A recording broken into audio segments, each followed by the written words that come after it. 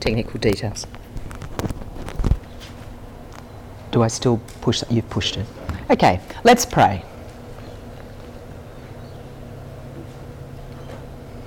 We thank you, Lord, for your word, which you've given to strengthen us and to teach us. And we thank you particularly for the Psalms, and we pray that today we will be nourished by them. Amen. I wonder if you've ever experienced worry or stress, ever. Maybe you've moved house. Maybe you've even come from interstate or overseas to join us here at Ridley. Maybe you've started a new course fairly recently here at Ridley, or maybe you've started a new placement somewhere in a parish, or you've started a new job. Maybe you've got married. Maybe you've started a relationship, or maybe a relationship that you're in is not working out well. Maybe there's just issues of day-to-day coping that are on your mind. Maybe at work you've been passed over for promotion or eased out by perhaps some backroom activities. You yourself or someone you know might have been affected by bullying or domestic violence, by illness, by a death in your family or among your friends. There may be a moment of sin or shame which is eating you away, giving you trouble sleeping, giving you trouble coming out among human beings. Or there may be things outside the refugee crisis, the Royal Commission into Sexual Abuse, not trying to be funny, the American elections, which to some of us are a great source of pain. Different things in our own lives, in our community, in our world, that give us worry or stress. And God, in his mercy, has given us the Psalms as a resource for these troubled times. The famous quote from Calvin says that the Psalms are the mirror of the soul, and in them we find every emotion. We know from one of our own luminaries that everyone is standing on the shoulders of giants, and Calvin's standing on the shoulders of Athanasius, who said back in his own time in the early church exactly that thing about the mirror of the soul. And he goes on to say, and Calvin's obviously read this, it's like verbatim in the preface to the Psalms, whatever your particular need or trouble, you can select a form of words to fit it, so that you don't merely hear them and pass them on, but you learn a way to remedy your ills. And so we're going to look today at Psalm 3, a remedy offered to us by the Bible, by God, through the Bible, for our ills of stress and worry. When we come to the Psalms, we come to the lovely front door, Psalm 1 and Psalm 2. Psalm 1, if you meditate on the Torah, your roots will go down into the river and lovely fruit will come. Psalm 2, God says, I've set my king on Zion, my holy hill, my holy mountain. Same word in Hebrew. So you've got this fantastic, if you're righteous, God's in control, he's the king of everything, and then he's got the king. It's all really fantastic. And then at the end of the Psalter, with this incredible eschatological vision of the future, where just a really incredible expanding vision of people praising God and the beauty and the loveliness of God's kingdom expanding and expanding till the last words are, let everything that has breath praise the Lord. And even as we know from, Romans, the trees and the flowers are going to be singing as well, and from Isaiah. So a wonderful vision front and back. But when we go through what we often talk about as the gateway to the Psalms, Psalm 1 and 2, we find we're in the Hunger Games. Psalm 3, a psalm of David when he fled from his son Absalom. So here's David, the guy who's been set on Zion, the holy hill. And then our next picture, we think, we're going to see some, wonderful moments of David's life. We see David fleeing from Absalom. We have the story that's behind it in 2 Samuel 15. Absalom's David's son. He's a grown-up guy. He's seeking to kill him. Slightly later in the story, there's an assassination plot about David. He says, yeah, that'll be good. Wipe him out. David hears of it and he says, we have to flee because we don't go now. We've got no chance of getting away from this guy. This is his own son. And they set off. They go out the gate. They go up the Mount of Olives, go down the other side. They go along. They cross the Jordan, probably, more or less where Joshua brought people into the land. And they go right up the top to Mahanaim, which is where Jacob crossed the other way when he was working with Esau. The Ark of God is with David at this point, and the priests. But David says, send the Ark back to Zion. God rules from Zion. That's the place for it. He says, if I find favour in God's eyes, he'll bring me back, and I'll see it again. But if he says, I'm not pleased with you, if I'm not pleased with you, then I am ready. Let him do to me whatever seems good to him. And we sang that, didn't we, in that song? He gives and takes away. It was David's place in his heart. So the next bit says he went weeping and trusting, barefoot, up over the mountain to Mahanaim. And I won't go through the whole Psalter, but you can go there, you can see there's a whole thread there.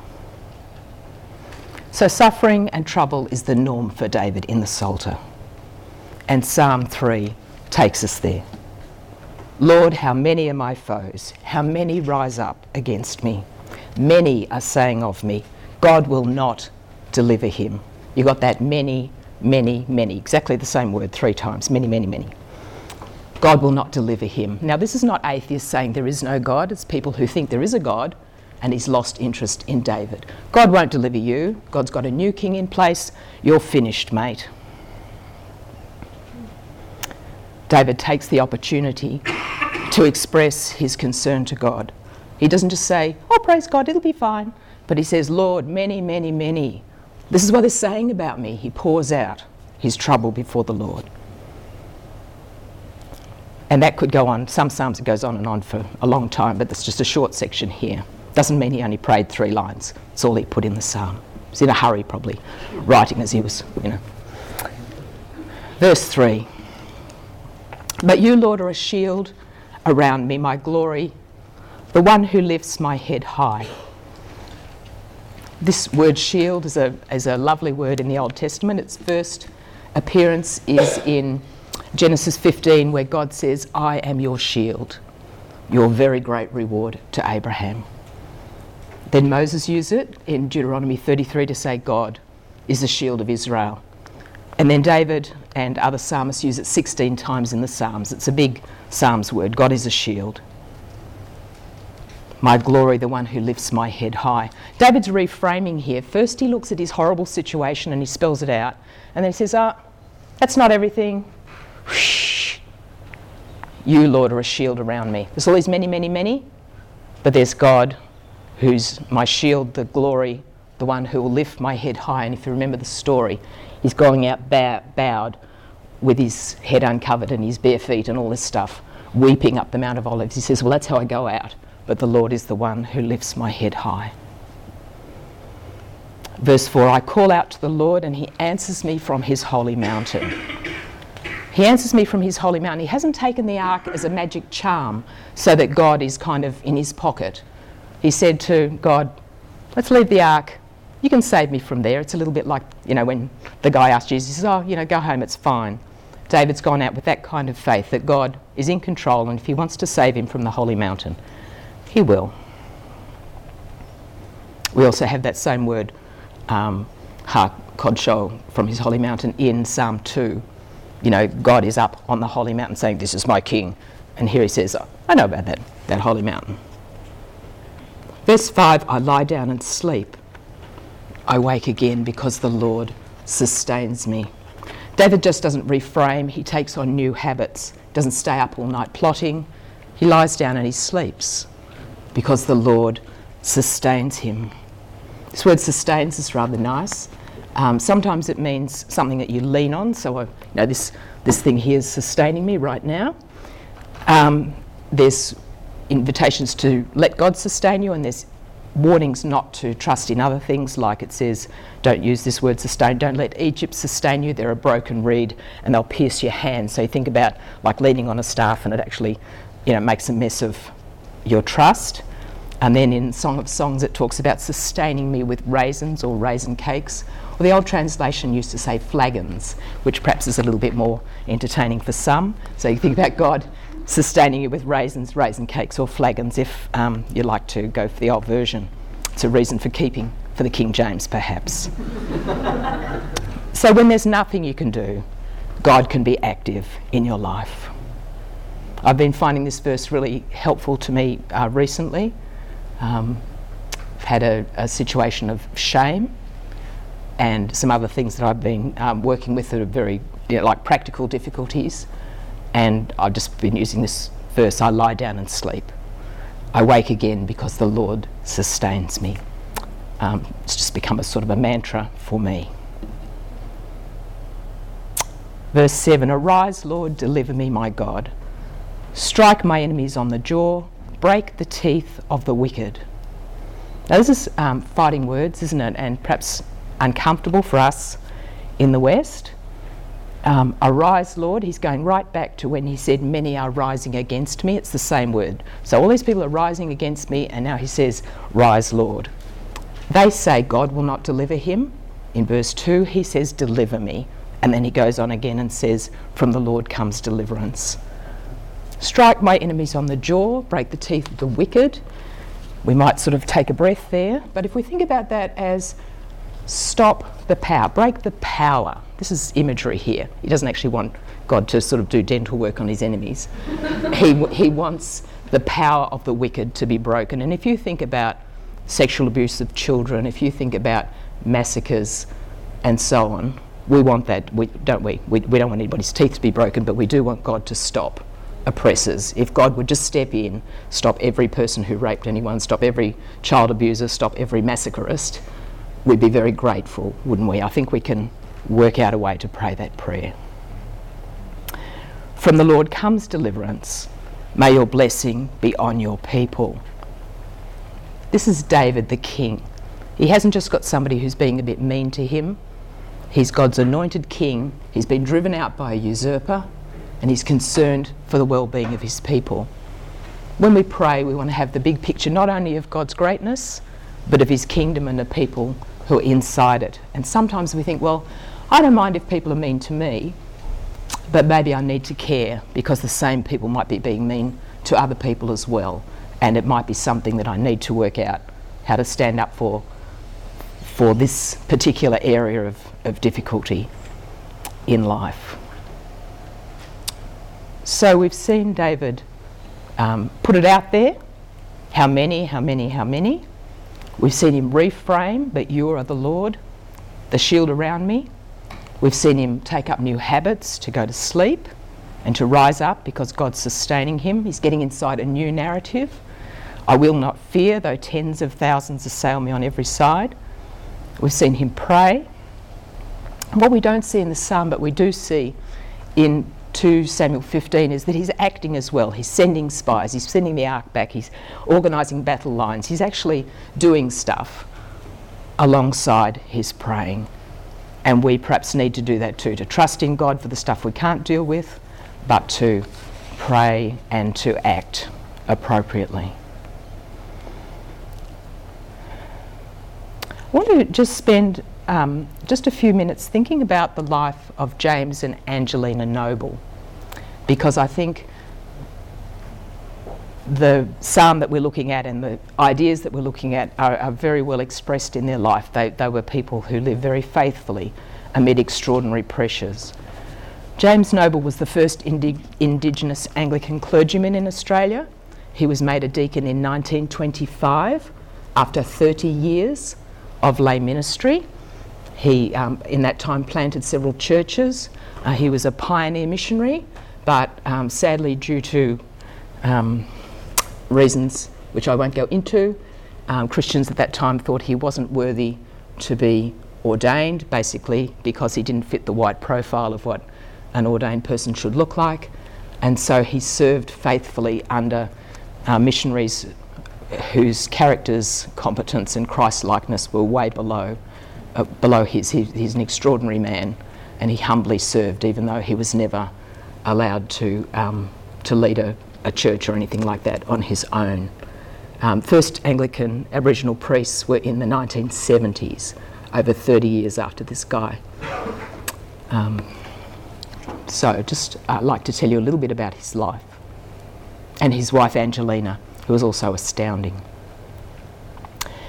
In 1896, James Noble was 20 years old. He'd been baptised and confirmed, and he lived in New South Wales, but he was asked by missionaries to go to found a mission in Yarrabah in Queensland. Now, some of us have moved interstate, but if you can think back to the late 19th century and think how that would be for someone on tribal land, tribal family, all that stuff, to move, like it's way more than the internet today is, required to manage. So I'm sure that James prayed a prayer something like this: I lie down and sleep. I wake again because the Lord sustains me. James experienced extraordinary personal tragedy. He was married when he was young, in his 20s, and they had a child, but the child died, and then his wife died. And then he got engaged to someone else who was the matron at the hospital, and she died, just within a short few years. I lie down and sleep. I wake again because the Lord sustains me. He found someone else whose name was Angelina. She was married to him for 40 years. They had a wonderful marriage, incredible ministry together. Angelina's story is that when she was a child, she was stolen by a white stockman dressed in boys' clothes called Tommy, and rode around with him for quite a few years until she was rescued as a teenager. It was a common practice at that time. You got an Aboriginal girl, dressed her as a boy. She rode with you in the day, you slept with her at night. That was her life. She was rescued, and she was married to James. She was an incredible person. She could speak 5 Aboriginal languages. She did all kinds of ministry along with him. I lie down and sleep. I wake again because the Lord sustains me. The places that James and Angelina worked, first they went, after they'd been to Yarrabah, they moved again to the Mitchell River, which is on the Gulf, and then again to the Northern Territory, to Roper River, and then again to Forest River in the Northern Territory. Moving, new cultures, new places. And in each of those places there were massacres. They were working with people who were being massacred in every place. The one I know the most about is Roper River. We knew some people who were eyewitnesses, who were children at the time of these massacres. And the stockmen would just ride into the camp, killing everybody they could see. They threw babies into the fire. And this was part of the ministry of James and Angelina, to build a church in this setting, in this community. I lie down and sleep. I wake again because the Lord sustains me.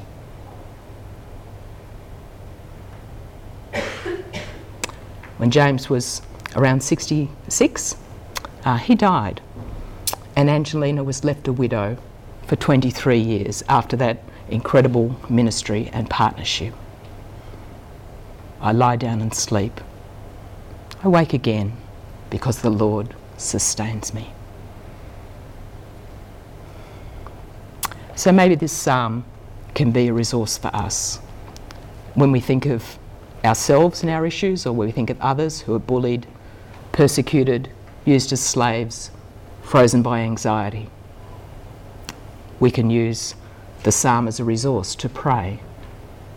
We can use the psalm as a reminder that we can act. I wonder if you'd like, if you've got your Bible open, just to say with me verse 5 together. So verse 5 of this psalm: I lie down and sleep. I wake again because the Lord sustains me. And as David finishes, may your blessings be on your people. Amen.